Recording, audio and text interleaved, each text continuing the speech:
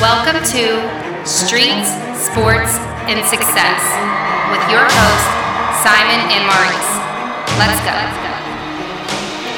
What's up, gang? Welcome back to Streets, Sports, and Success. And we're going to be talking about today our favorite coaches, our favorite teammates, and our favorite players. Yes. And when I say players, I mean having the opportunity to coach in business now, people that we coach that stick out to us, teammates that we've been on teams of that we admire, and coaches that we've pulled things from. I'll just swing it over to you. And I just want to let you guys know in these, typically when you see red Solo cups with ice, there's not water. This is H2O. This is what I appreciate about the process. We're just getting started with the podcast. So wait till you see the game step up over the months to come. Right? We're going to get our own, we're going to get the nice cups and all. Right now, we grinding it out with red Solo cups. But there's no alcoholic beverage. No, just straight water. Yeah. Come on. All right, so go ahead. Where you want to start? Why don't you start off with coaches? My favorite coaches. I really got. What sticks out about them? I really got three. If we have the time for me to speak on it, right? And I got to say, one of my favorite coaches was my running back coach in high school, Coach Matt Richardson, and I really believe the attraction and the liking and the and the loving him. I don't even want to say like. I loved him. Was because he was not intimidated by who I was in any fashion. And he wasn't scared to coach me. He wasn't scared to say when I messed up. He wasn't scared to penalize me. He wasn't scared to just shoot me straight. And I think as a young man, I think that we yearn discipline from somebody. I think that it felt real fatherly and it felt like real lovey. You know what I'm saying? And I think that coming from a place that he cared about you. Yes, and he was in that ass though, but he loved you. Yeah, but I can also, one thing I loved about him was that anything he told me, I transferred to the field and I could see the results from it. And I think that made me buy into him more. Yeah, I think that definitely made me buy into him more. And he was just a great overall human being. The second one would be the head coach of high school. And I think Ohio State needs to send him a championship ring because I think that had it not been for what he put into my foundation of football, I don't think I'd be where I'm at. And just for those who don't know. Is that McDaniel? Yes. My high school coach was Tom McDaniels, a legendary high school football coach. His son is Josh McDaniels, who coaches for the New England Patriots, the offensive coordinator. And so Josh used to be around, but his father is really like the godfather of teaching people the game. And you kind of seen all of the success that players had who came from Warren Harding from that time, who went on to the NFL and big time colleges. And it was because he could develop. He knew how to develop people. Yes, the biggest thing, he taught people the game. And so I've never up until that point had anybody sit down to me and break down schemes, break down and distances, break down different defensive concepts. And football IQ went through the roof, where I didn't have to expend much energy. I didn't have to work as hard as the next man because I knew what was going on in front of me, and that allowed me to basically play the game from the shoulders up, whereas other people were just playing reactionary and trying to tackle me and hurt me, and I can kind of just pace myself through the games. And I learned how to build a season. You know what I'm saying? Learn how to play a season where a person was saying, hey, I'm getting ready for Friday night. You know what I'm saying? And it was just a whole different mentality in regards to what I'm doing. And that was from I think Coach Richardson was from a personal standpoint, just a personal man-to-man standpoint.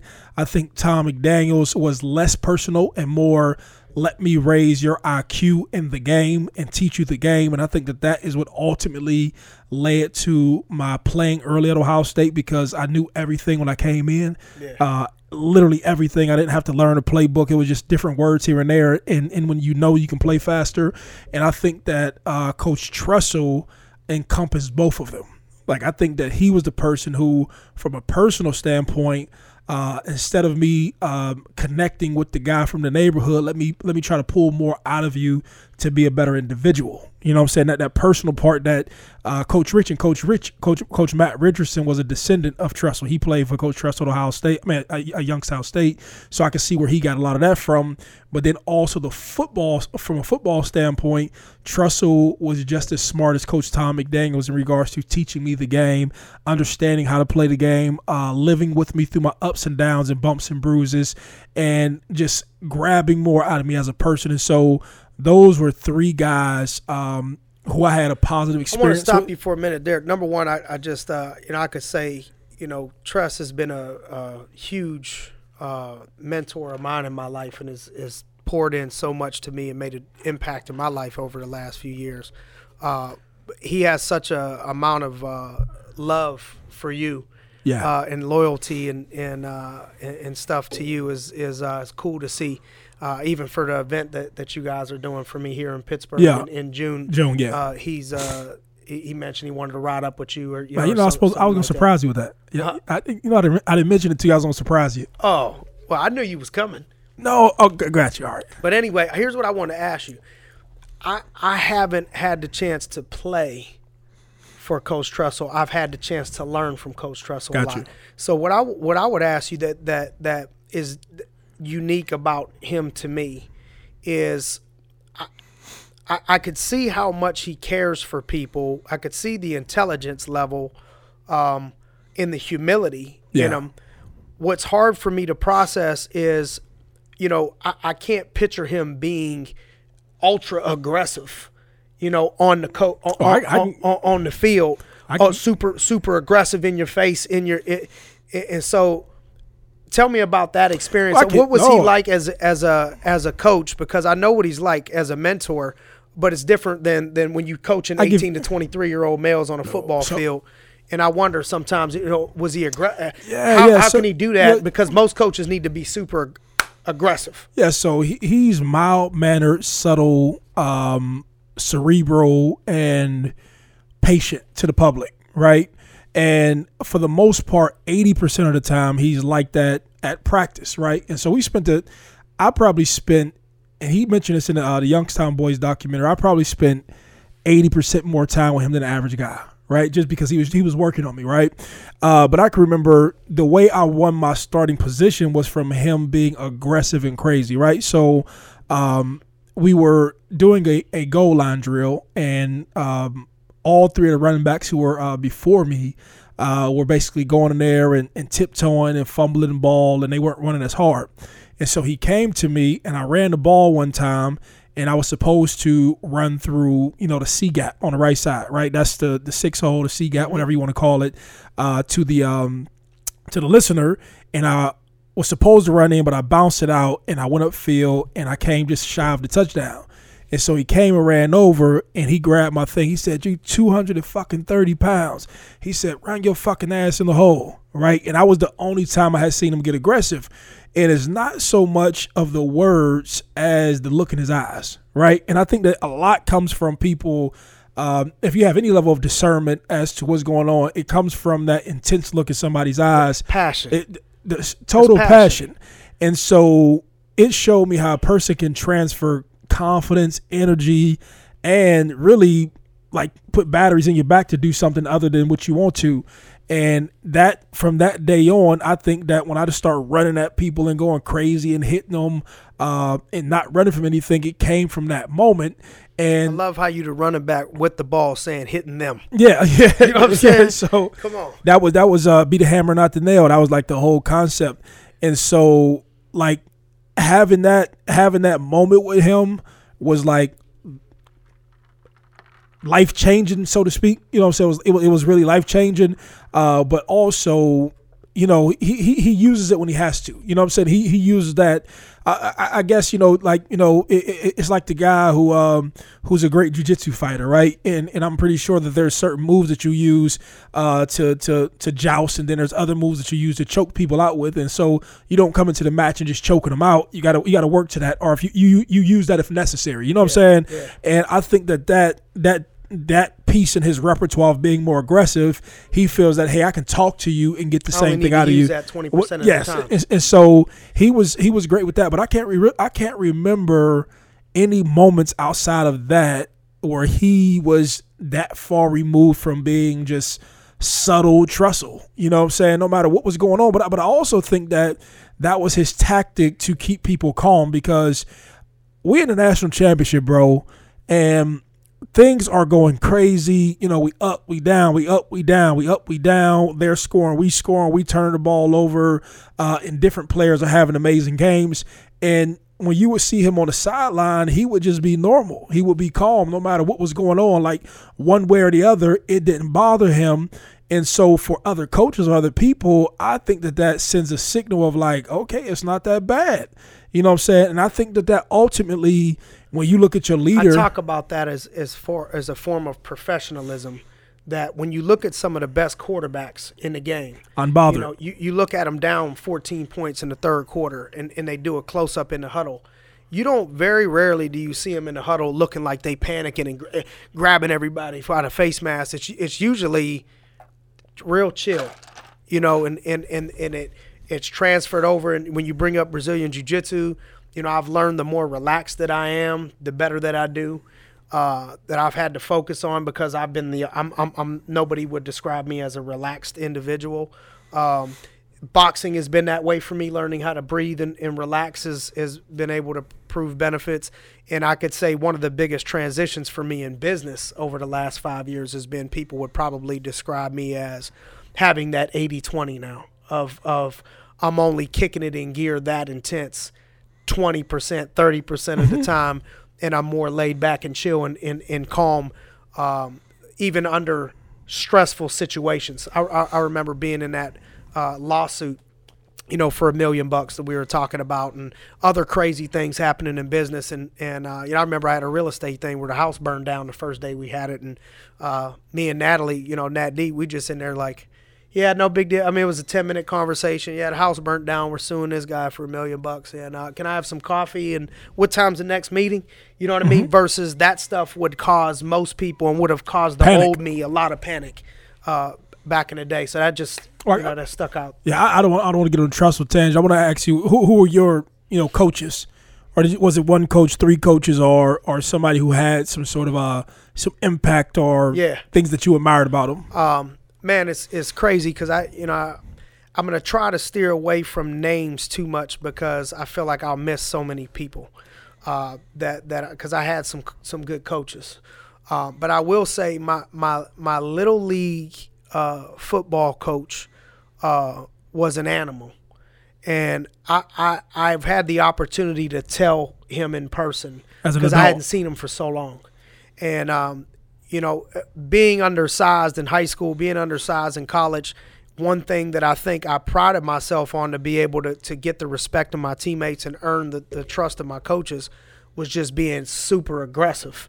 And I learned that, you know, I think from him, and it's Brad Turnbull. And I was playing in Volney Rogers League, and then they shut down the league, and I was playing for the Camel Red Devils at the time.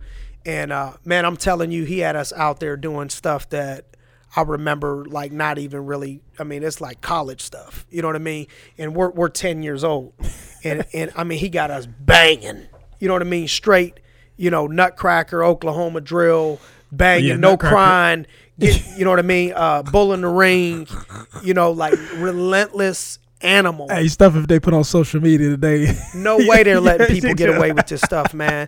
You know, I remember I forgot my mouthpiece, and you know, he let me go without my mouthpiece, and I was, you know, it was just like, I mean, he would literally, he taught us to be tough, man, to be hitters. Hey, and I remember he had me and my dude at middle linebacker, and he'd call us salt and pepper. You know what I mean? And I mean, he just trained us like an angry pit bull, man. He would make us fight, you know, and so I'm thankful for the aggression, you know, that he gave early on, man. No. You brought back some memories. So I'm thinking like when, you know, little kids lining up for Nutcracker, practicing all day. You know, I'm thinking like in comparison to now with concussions and head-to-head trauma. I'm thinking about Bull in the ring. I'm thinking about all that stuff, how all that stuff was just so normal, what made kids tougher, and it made you who you were. You know what I'm saying? But then I'm thinking like how now, if that stuff was on TV now or on social media now, they'd come shut the team down. For real. Nah, go ahead. And then I'd say the next one probably was Coach Smith. Same stuff. At Ursuline, he would we would literally have a point in time in camp where he would have us fight. So I don't know how many coaches do that, but we would fight, for a minute. So you fight and with the helmet on and pads, but anything goes, no in the balls or the eyes. But it was you got 60 seconds to fight each other, whatever, slam them, whatever, toughening up, any stomach, whatever, anything goes. And that stuff I appreciate. Relentless, always talking about and teaching us adversity. Always talking about adversity, always preparing you for adversity. So when the game hit, he was always trying to push us to our limit to break us to a point of adversity in practice. So when the game hit, he starts saying adversity is like it turned you into an animal because you just have all these flashbacks of being in adversity and not being able to give up. And so I think, that I appreciated about him, and I appreciated the way that it wasn't even me. He just would be the mentor for a lot of the inner city kids in there and be somebody to emulate in that father figure that, could kind of keep everybody in line. He has a lot of respect for that too. Oh yeah. He's been putting in work for years. And he like, damn, man. I mean, he got to be 65 years old right now. He just looked like he's 25. Yeah. He's still working out like he's 25. Now I say this, shout out to anybody who's been committed to the development of young people for a period of time. I will say that. Like that just big impact. Yeah. When you as you were talking about him, I'm thinking like, man, he was there literally for both of us as kids. Yeah. We're adults now, and so it just made me think to myself like. And before us, it was people for 20 years. Oh, he's been invested in. Yeah. My fault. Go ahead. I didn't mean to break your flow, but that was that was special. Yep. And then I would say that the balance of some of my coach in high school, Coach Vivo, and then my coach in college, Coach Schetzel. I think the thing about Vivo is he had that personality piece. He was able to bring the relationship aspect of things, and he was very cerebral and smart. But I think I admired the way that he was able to connect with everybody. So he was able to connect with the white kids, the black kids, the Hispanic kids, and build that camaraderie and have that ability to joke with us and feel like we was friends, but still kick it into gear and be our coach, at the same time. So I admired that. That's a skill. That is a skill. And the toughness of my college head coach who's still there. He was old school, basically don't care, if you like quit, like whatever, we gonna drive you through some, through some crazy stuff. What I admire about those guys too is the instincts to know when to allow. For me as a leader, I've had to kick it into where I don't always need to be the leader of everything. I need to step back and let my captains lead at times and let my top people lead at times, and not always me out front leading everything, because a lot of times your peers will respond better to the captain, people that are their age or doing what they're doing more than the head coach. And that's true. Both of those guys seem like they found some people, and I was blessed at one point to reach the level to where I became one of those people.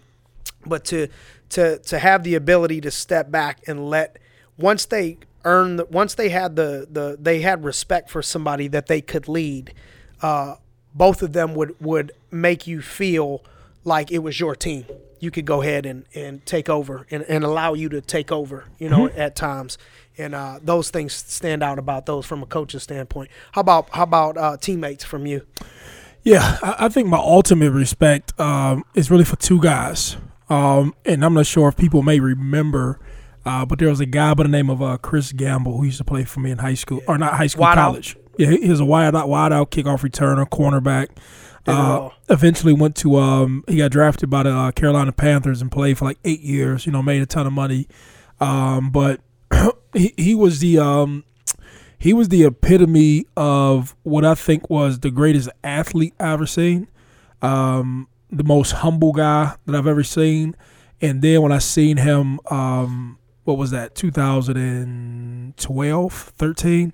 When I seen him 10 years later, he was the same guy, right? The same simple, humble guy.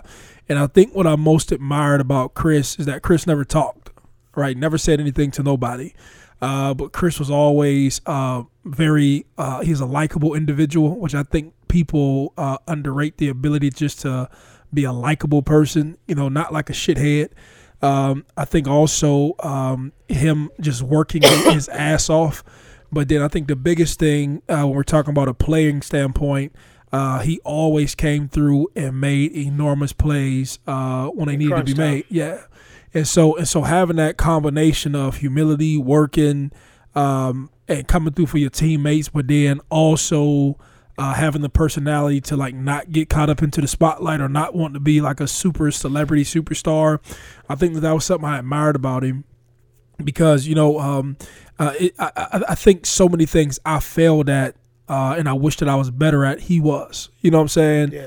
And my ego and me wanting to be famous, that thing caught me up. And as soon as I got the success and the fame, I was the guy, messing with all the girls and the guy partying and the guy being a reproduction of MTV Cribs. You know what I'm saying? And that was, that was my thing. But, Chris was one of them. Another guy. And I had just off topic, funny, but, I was just, we took a private jet this past week. Yeah. And so it was my first experience. And I had to apologize to the pilot and the crew, at the place where the jet, takes off. For what? Yeah, because I told him, how I am with this stuff. But I told him, I said, I want to apologize in advance. You know how they say, act like you've been here before. I haven't, and I'm not gonna be able to do it. I mean, I was out there with the, the selfies, man. We were all out there wilding out. You could tell we ain't never been there before. Ain't nothing wrong with that, though. But yeah, that was I was at like MTV Cribs. I was out there like, we made it. No, but Mom. You can't be mad at that. A person can only be happy with that when a person is honest about where they came from. And at times when you on a track of business, and I know we're switching gears for a little bit, but it's called sports success in the streets, right? And I feel like we're able to talk about it. But when you hit times in your life are just moments, life is all about moments, the moments that you have, and you have these experiences, and if you can have these experiences around people who you love or who appreciate the moment or can understand the significance of it with you. Like it means something, you know what I'm saying? So oftentimes I used to get into spaces and I would be successful, but when I would look around, like I'd be like, man, I don't even know these fucking people. You know what I'm saying? Or I would be enjoying a car or enjoying a restaurant or enjoying a trip, but none of the people who I grinded with who could understand the perspective where things have the distance between. Enjoy it between like. Look at us. Look at how far we came. Look at where we're at and know the whole story and know the background. Bro, if people want to know, prior to doing a photo shoot, we were doing a photo shoot today, right? Yeah. And just to sit and know that everybody's from the same space, from the same place, and to look around and you're in something that your friends own. You know what I'm saying? You're in something where the people who are around are employed from your friends or like from your neighborhood. You know what I'm saying? Because Youngstown is one big neighborhood, right? So you call it a neighborhood. When you're out of it, it's your neighborhood, right? Yeah.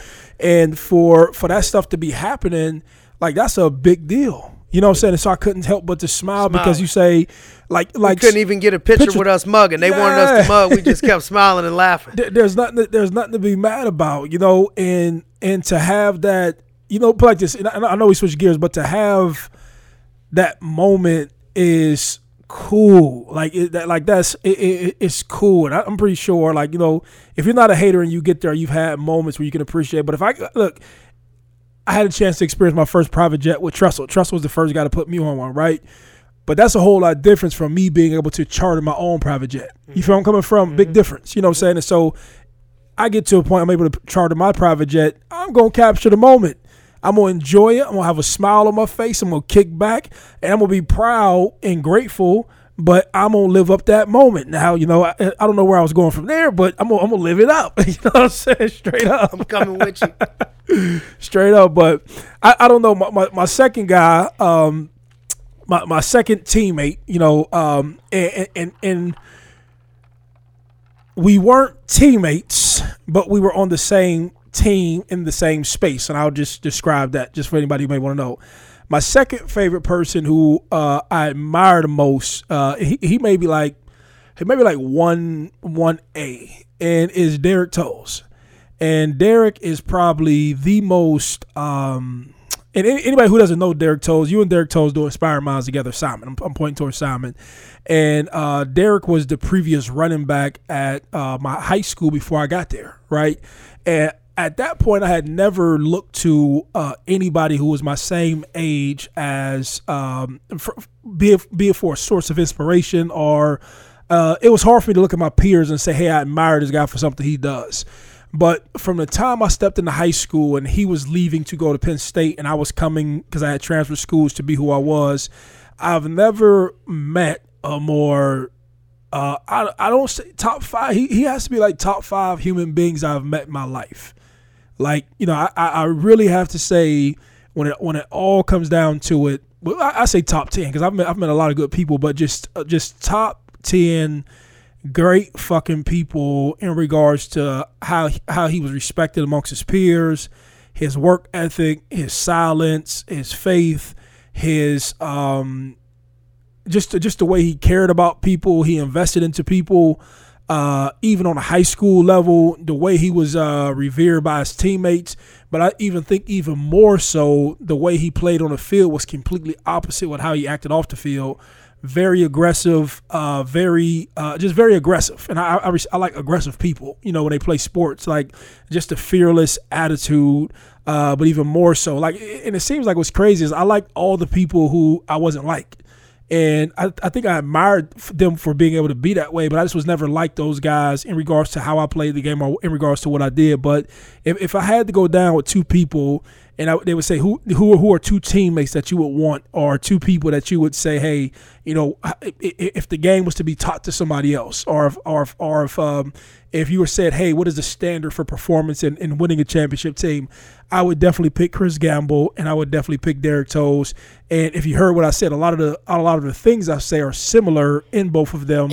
But I respect the silent guy who just handles his business. I always admired that. You know, don't say much, shut the fuck up, handle your business. And I think it would be those two guys. I don't know. What about your two? Or what about teammates that you've come across? Yeah, I think, you know, I started just in college. There was a dude named Rob Keefe. So he was a redshirt junior when I was a redshirt freshman. He was a couple years older than me. I was a redshirt sophomore. He was a senior, redshirt senior. He went on to coach the arena football team, I think the Philadelphia Soul. They won a championship. He played at high level in arena ball, was a cornerback for us. But he was what I admired about him was three things that stick out to me. One, his energy. So this is one of the dudes that, you know, when people think I'm passionate, I'm the dude running all over, getting everybody fired up. His attitude and energy was above that. What I had, you know, what I was used to being that person. He was that, gotcha. And even another level above that. I mean, he was just always intense and excited. Even on days where it was hard to get excited, he would find a way to get people excited. So I love that about him. He's coaching to this day, and that's a diamond in the rough right there for coaches. Dude's a beast, still coaching and winning. But the other thing that I admire about him is work ethic. You know, he would be out there doing drills in the summer, you know, cones, this, that, always. By himself or with two other people.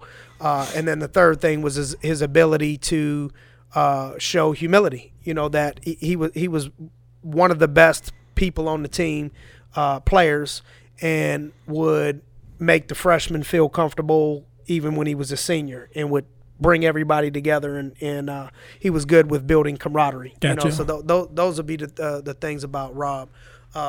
Next, in also high school and in college would be Justin Adams. You know, my friend Justin. So when you're saying when you're bringing up Derek and Gamble, I'm thinking of Justin. So same way. Justin, super not aggressive, you know, off the field, real chill, laid back, but wasn't afraid to mix it up on the field. Always would make big time plays. So in crunch time, you know, I could think of many moments. One of them was a game you were out in Harding. The other guy, Kaysen, was the running back at YSU. Second game of the year or third game of the year. We just beat Sharon, where Justin put up 3 touchdowns. And if you would ask who was the best player on the field that day, they would have pointed to Justin, not Marlon Jackson. He in crunch time, Justin found a way always to elevate himself. And I think it started with his work ethic, which is he's the person that'll show up quiet, don't say a lot, but he going to outwork everybody. And so, I remember against Harding, we're losing off a big win against Sharon. They beat us by 35 the year before. We go to Sharon, beat them by 10. And so the third game of the year, we're at YSU. We found ourselves down four downs. We stop them inside the 5-yard line. We were down, I think, 12-7, and that touchdown would have put us away. They went for it on 4th down. We stop them at the 1. We get the ball. There's a minute and a half left. We get some breathing room. All of a sudden, they call a draw to Justin, and he breaks 90, and we win. And so that is just how he would roll all the time, making big-time plays, but never would be – he would hand the ball to the ref, be real chill. Yeah, easy going. And so we would play off of one another. We would always have good games. When he would have a good game, I'd have a good game because the energy would just pass. Transfer. Offense and defense, and we were close and all of that. So, I admire that about Justin. He would find a way to play through injuries, pain, but you would never know it unless you was real close to him. You wouldn't know he was in pain. You wouldn't know he was playing through an injury. He just would just shut up and do his job all the time. Real callous. All the time. And never break under pressure, never show emotion or none of that stuff. That's character, though. Having the ability to play through, not just injuries, but just having the ability just to be reserved, man. I don't know, just guys who are like that. I think that speaks, loads of I don't know loads of what, but just character. Like when I think of Justin now. I think of Justin as like a guy of character. I think of Derek a guy of character. I think of Chris Gamble, these dudes who got characters. I don't know. All that stuff transfers in life. Yep, no doubt. And then, I think the other one that stands out to me, and there's been a bunch, man, that have been great teammates, that I had the chance to play with in high school and in college. And, we won a state championship in high school. So I think the whole team was something to emulate and learn from what happens when you connect people from different parts. That's the one thing about Ursuline. You got cats, I got cats that I play with that went to jail for murder and that are in prison currently. And I got cats that I play with that are, that come from, nice areas and rich families. And so Ursuline will mix you all up in a pot. And so to have that on one team and watch the unity from people from all different walks of life was something to emulate, the love that everybody had for each other. I think that made us better. We felt like we could beat anybody in the state at that time because I think of the love. We counted from freshman to senior, we end up having 20 cats that went D1, from freshman to senior from that whole unit, and some All-Americans and stuff like that. But the one of the people that sticks out to me on that team was the Smaltz brothers, who one ended up being on my board, and they both boxed in a high school boxing tournament. They both won it. Similar vibe, not real big talkers, but won high school boxing tournament, both of them. You know what I mean? And would lay the wood on you in the game. Those were guys that would go to work, that your parents would love them, people would love them, but if it's 4th down or if it's 4th quarter and you like, man, we in a battle, this is war out here. Who do you want to play with? Who can I count on? It might not be the cats that was going D1. If we picking for this quarter and it's a bloodbath, I think I'm going with the Smaltz twins. You know what I'm saying? Because they're gonna leave everything out there. You know what I mean? Them cats, stick out to me as teammates. I tell you what, even when you said that, I don't want to digress from the point, but even in my days today, I don't even want superstars on our team that we have now. I can't deal with superstars, and there's a definite level of entitlement that comes with people who are real talented. Ego. And I would rather take just some dependable, hardworking, humble people, be it employees, be it friends, be it everybody, but the the celebrity of the team, I can't do. But I look back now, and I can see how me being that to other people how it affected them. That's why you said Tress had 80% of the time. Yeah, but I see it now. Like everything I used to be, and that would people would kind of criticize or try to coach me through. I can see now as an adult why it's like in the team atmosphere, I can see how it was destructive. You know what I'm saying?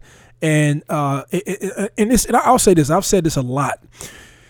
Sports in certain positions, right? That's something that, before you say that point, that's something that gets underestimated as a coach. Like Phil Jackson, is they think, well, you got all this talent, you're lucky anybody can win.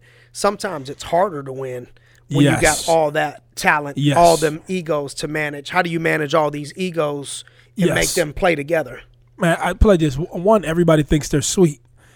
Sports is the most team-oriented, selfish game that I've ever been a part of, right? And I'll tell you this, right? So I remember after being away from sports for a while, this is when I was in prison. I came back and I played for Omaha Nighthawks, and I was, out there playing sports, right? So I played out there for 3 years. When I was out there, I would say to myself, man, my heart and my mind is telling me that I should be happy for this guy who's running the ball. But if I'm happy, supporting, and rooting for him and he has success, I don't have any success because I'm sitting on the bench. And I remember myself I know what you mean. Waiting on him to fail, right? And I would look forward to him failing, and I would be happy when he would fail. And I would feel indifferent about it because I felt like a hater. And I was like, man, why do I feel like a hater? Because I'm really hoping this guy doesn't succeed so I can get an opportunity to get on the field rather than saying, hey, I just want to win the game. You know what I'm saying? But the sporting aspect turns you so much into a egomaniac. Let me play. I need to be seen. Well, before we can compete together as a team, we have to first compete against each other. Yeah. To name the starter. lineups. Yeah. You know what I mean? So that's what's difficult. But so keeping all of that together. So that's a selfish mentality. Yep. That's a I want to beat you mentality. And then, hey, once I beat you, hey, root for me, support me after I kicked your ass. Hey, I'm about to beat the shit out of you. But then after I beat the shit out of you, I want you to come out here and be my best friend after I've beat you. That's all we saying. You know what I'm saying? And so I got to say that part as an adult was hard. I was like, because I don't want to dislike somebody. I don't want to be a hater. I don't want to be that guy who dislikes somebody. But take it a step further. I went to my guy's name, Shad Williams. And so we're in the locker room. I say, Shad, you're one of the best dudes I've ever met in my life. From Texas, Southern dude, humble, easygoing, nice to everybody, respectable to everybody. But at that point in my life, he was better than me. Like I said in prison for 4 years, and I didn't play 3 years prior to that. I didn't have 7 years. 7 years. I didn't have football training. I was coming out of prison, bro. I was 212 pounds trying to go play football from a prison yard. You know what I'm saying? Yeah, oh yeah. So he's a better person than me, and so that was hard. But I set him down in the locker room. I say, bro, this gang got me fucked up, and I say, I like you. I love you as a person. We go hang out. We joke together. We joke all the time together.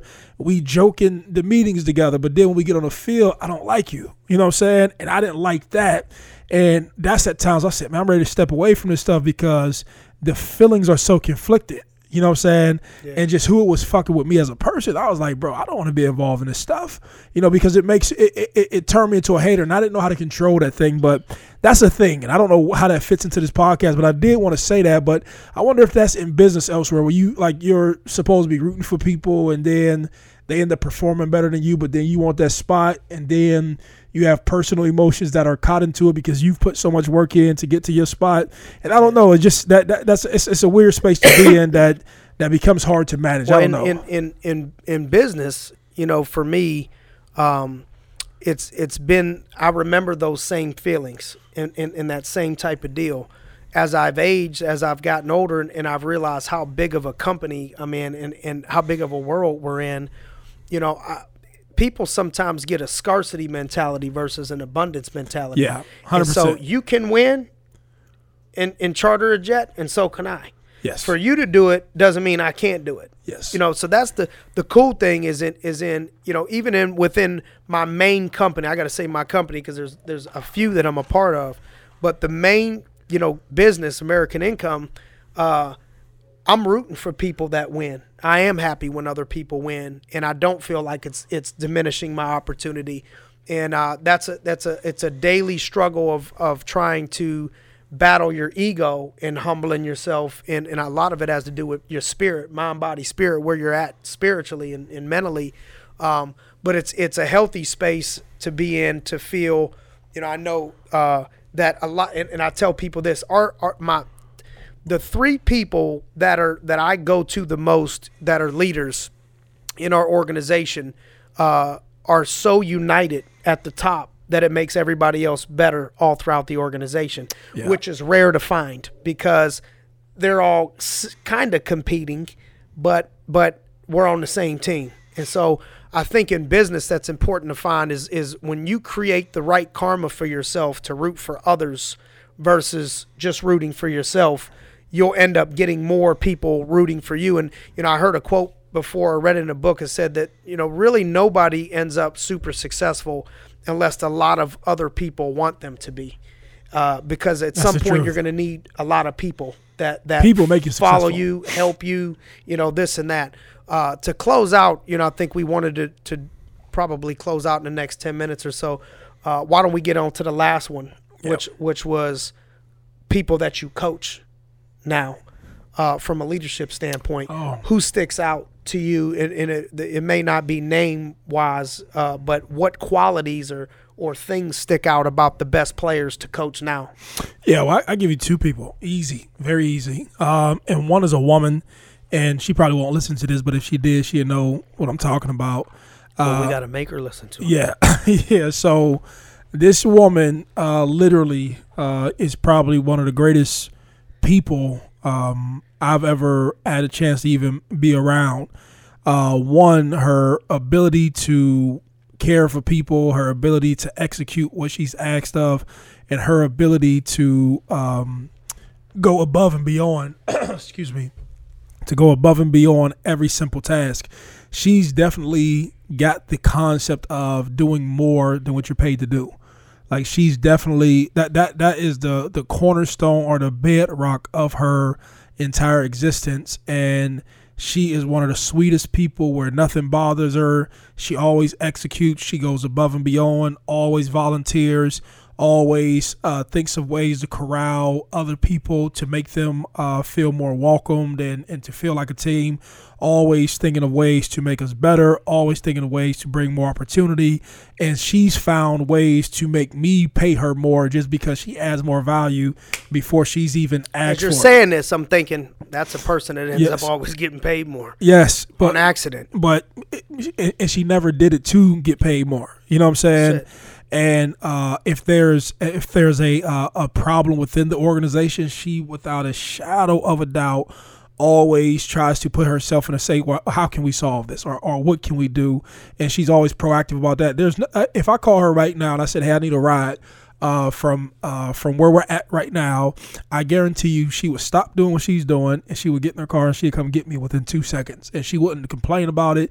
And she'd say, Mr. Maurice, do you want some water? Do you want some food? Where do you want me to drop you off at?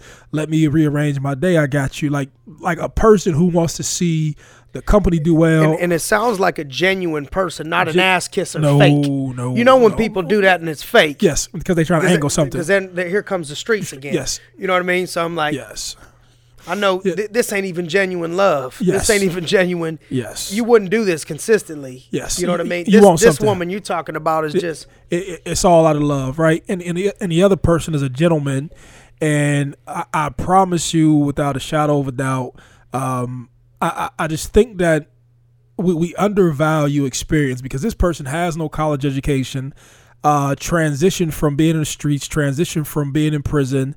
But when it comes time to execute, when it comes time to self-educate, when it comes time to just literally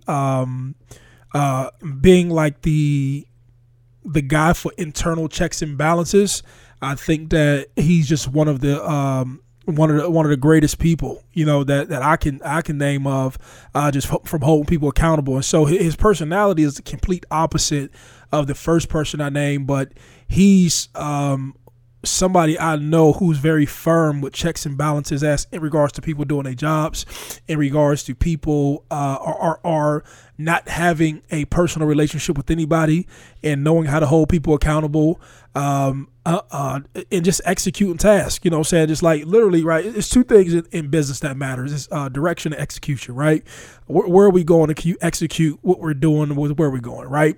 And I think he's the master at that. He's been able to master how do I make this thing happen? And so those are two people, and if you take anything away from all my props that I'm giving them, the first thing was just both of these people do extremely more than what they're paid to do. They're not asking for overtime or anything like that. I'm finding more ways to get these people resources, even to the point with the guy who I'm talking about. We went offline and invested into some other business together because I want to find more ways to create more value more money for him. Yes, and I've put money up to I do the same stuff. As soon as I'm hearing this, I'm like, yeah, I have people. Like this. And so I'm just trying to figure out through directly what we're doing. We're kind of exhausted based upon what that position is worth, and where I can have somebody else. But I said, hey, let me put some money up on something. Let me get my capital back, and let's split the proceeds off of what we do, and to make that deal happen. And both of those people. So anybody I'm doing business with, and I'm very intentional about this. You have to be a fan of me. Like, if you're not a fan of me and what I represent or what it is that I'm trying to pursue, we're not going to get along. And that's not egotistical, but that's Maxwell calls it get along to go along. Get along we can't to go along if we don't get along. Yeah, absolutely. But if a person steps into my space, if they're not enthusiastic about wanting to see me succeed and I'm not enthusiastic about wanting them to succeed, it's not going to work. And so that just, to the small and trivial minded, you may look at it as egotistical. To the person who understands business, understands that you have to have people who are fans, who are willing, aligned, who are aligned to do anything that it takes in order for us to win. And that's the only way you win. And you have to have organization. You have to have a flow chart of who's in charge, and each person has to be following a specific mission. And for those people who are not following the mission, and be it employees within your company, I know I'm getting off track a little bit, but for the people who are not following those missions or following the leader, they will destroy a company. And it's my responsibility to keep the people who are rooting for me and rooting for our mission on the team and who are excited about, some of the things that we want to accomplish. And so I'll let it off to you because I started to get excited talking about these people, but then also about just the love of people that you need. You need people who love you, who will die for you, who are committed to you, and that's how you win. No doubt. So when I think of I'm thinking of this and I'm thinking, man, I got a long list of and that's good. of people that's good that are great to coach. I mean, I can literally probably draw up over 50, right now, and so I'll just lump them together somewhat in some of the qualities that stand out to me about these, and these people range from people that are 60 years old that I'm coaching right now to a 19-year-old currently right now are making up this list. And I'd say that the first one that sticks out to me is humility. So I think these are some of the teammates you're talking about and all of the. So the one thing out there, if you want to be one of the better, players, at some point you got to show some level of humility if somebody's going to want to coach you. So the humility, the ability to execute and not feel like they're an asshole, not an asshole, but an ask hole when they ask you questions and you don't, and it's just a waste of your time. They go down to a hole. People that are implementers, that every time I am able to give them something of knowledge, I know it's not me wasting my time. It's always going to be an investment because they're going to take it, implement it, and then teach it to somebody else. So people that are implementers and execute things, people that are on time, people that have discipline, to trust that they're going to be where they say they're going to be at the time that they're supposed to be there. And I don't have to worry about, like you, I didn't worry about this was on a calendar for a month and I didn't have to worry if you were going to be here. I knew you would be here. Even if your daughter had a game, you spent time with her last night, 8, 9 o'clock, you didn't hit the road from Columbus. Till 9. I mean, and you're back up in here early in the morning. I don't worry about that because of your character and the discipline. And so I think the people that are my favorite to coach and to be on a team would have discipline to do what needs to happen regardless of how they feel. The people that are the best to coach, they learn to not be entitled to success and have an attitude of gratitude. I have all the people that you could think of. When you put a person in a position where, you're talking about some of these employees, the people that I'm paying the most earned it over time to where I kept having this feeling in me of, I can't wait to pay her more. I can't wait him to make more money. I can't wait because they deserve it so much. They've earned it by doing more than what they're paid to do. Some people feel like, well, if I do too much work and they're paying me for this, they're never going to want to pay me more because I'm already doing it for this cost for free. And it's actually the opposite. That's a small man's mentality. That's a broke ass mentality. Yes. What happens is it puts pressure on the other person because if somebody gets you a gift, for Christmas, you want to get them a gift, yes. right? Isn't it awkward when somebody gets you a gift and you forgot to get them, or it's like, let's just not get gifts, you know what I mean? Because the first thing you want to do when somebody gets you something is to give it back. And that's the whole concept of the more you give, the more you receive. It's real. And so the people that are the best to coach are always giving off more than what they're getting. They're coachable, they're disciplined, they execute things. But of course, my favorite people to coach get freaking results. Make no mistake about it. It's good to be a good person. It's good to have character. It's good to have all these things. But you're not going to be much fun to coach if you can't score and we're playing a game where we need to win and we need to score. So people that'll go out there and get results and carry the ball no matter what's going on in their personal life. I watch so many people get affected professionally by things going on in their personal life that it's important to have people around you at the top that will perform regardless of what's going on in their personal life. Nat D, who I watched her lose her sister-in-law to suicide and her triplet brother within a 12-month span and not break a stride at all in business. I mean, if anything, I watched her get better during that period. And so people that I'm surrounded by that can handle personal life problems, because we all got them. All have them. Everybody got them. And not allow them to creep into their professional life to where they can be depended on relied on regardless of what's going on in their personal life. That's when you truly become a professional. I think you as a professional, if Ben Roethlisberger's girlfriend breaks up with him, he needs to show up and play quarterback against the Raiders.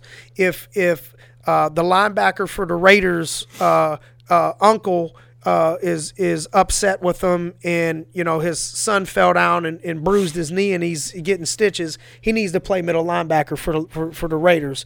And so professionals learn how to perform regardless of what's going on in their personal life. So those are just some of the qualities that stick out to me about some of the best people to coach, along with being good teammates and rooting for your peers to succeed versus your peers to fail. So thanks for joining us on another episode of Streets, Sports, and Success.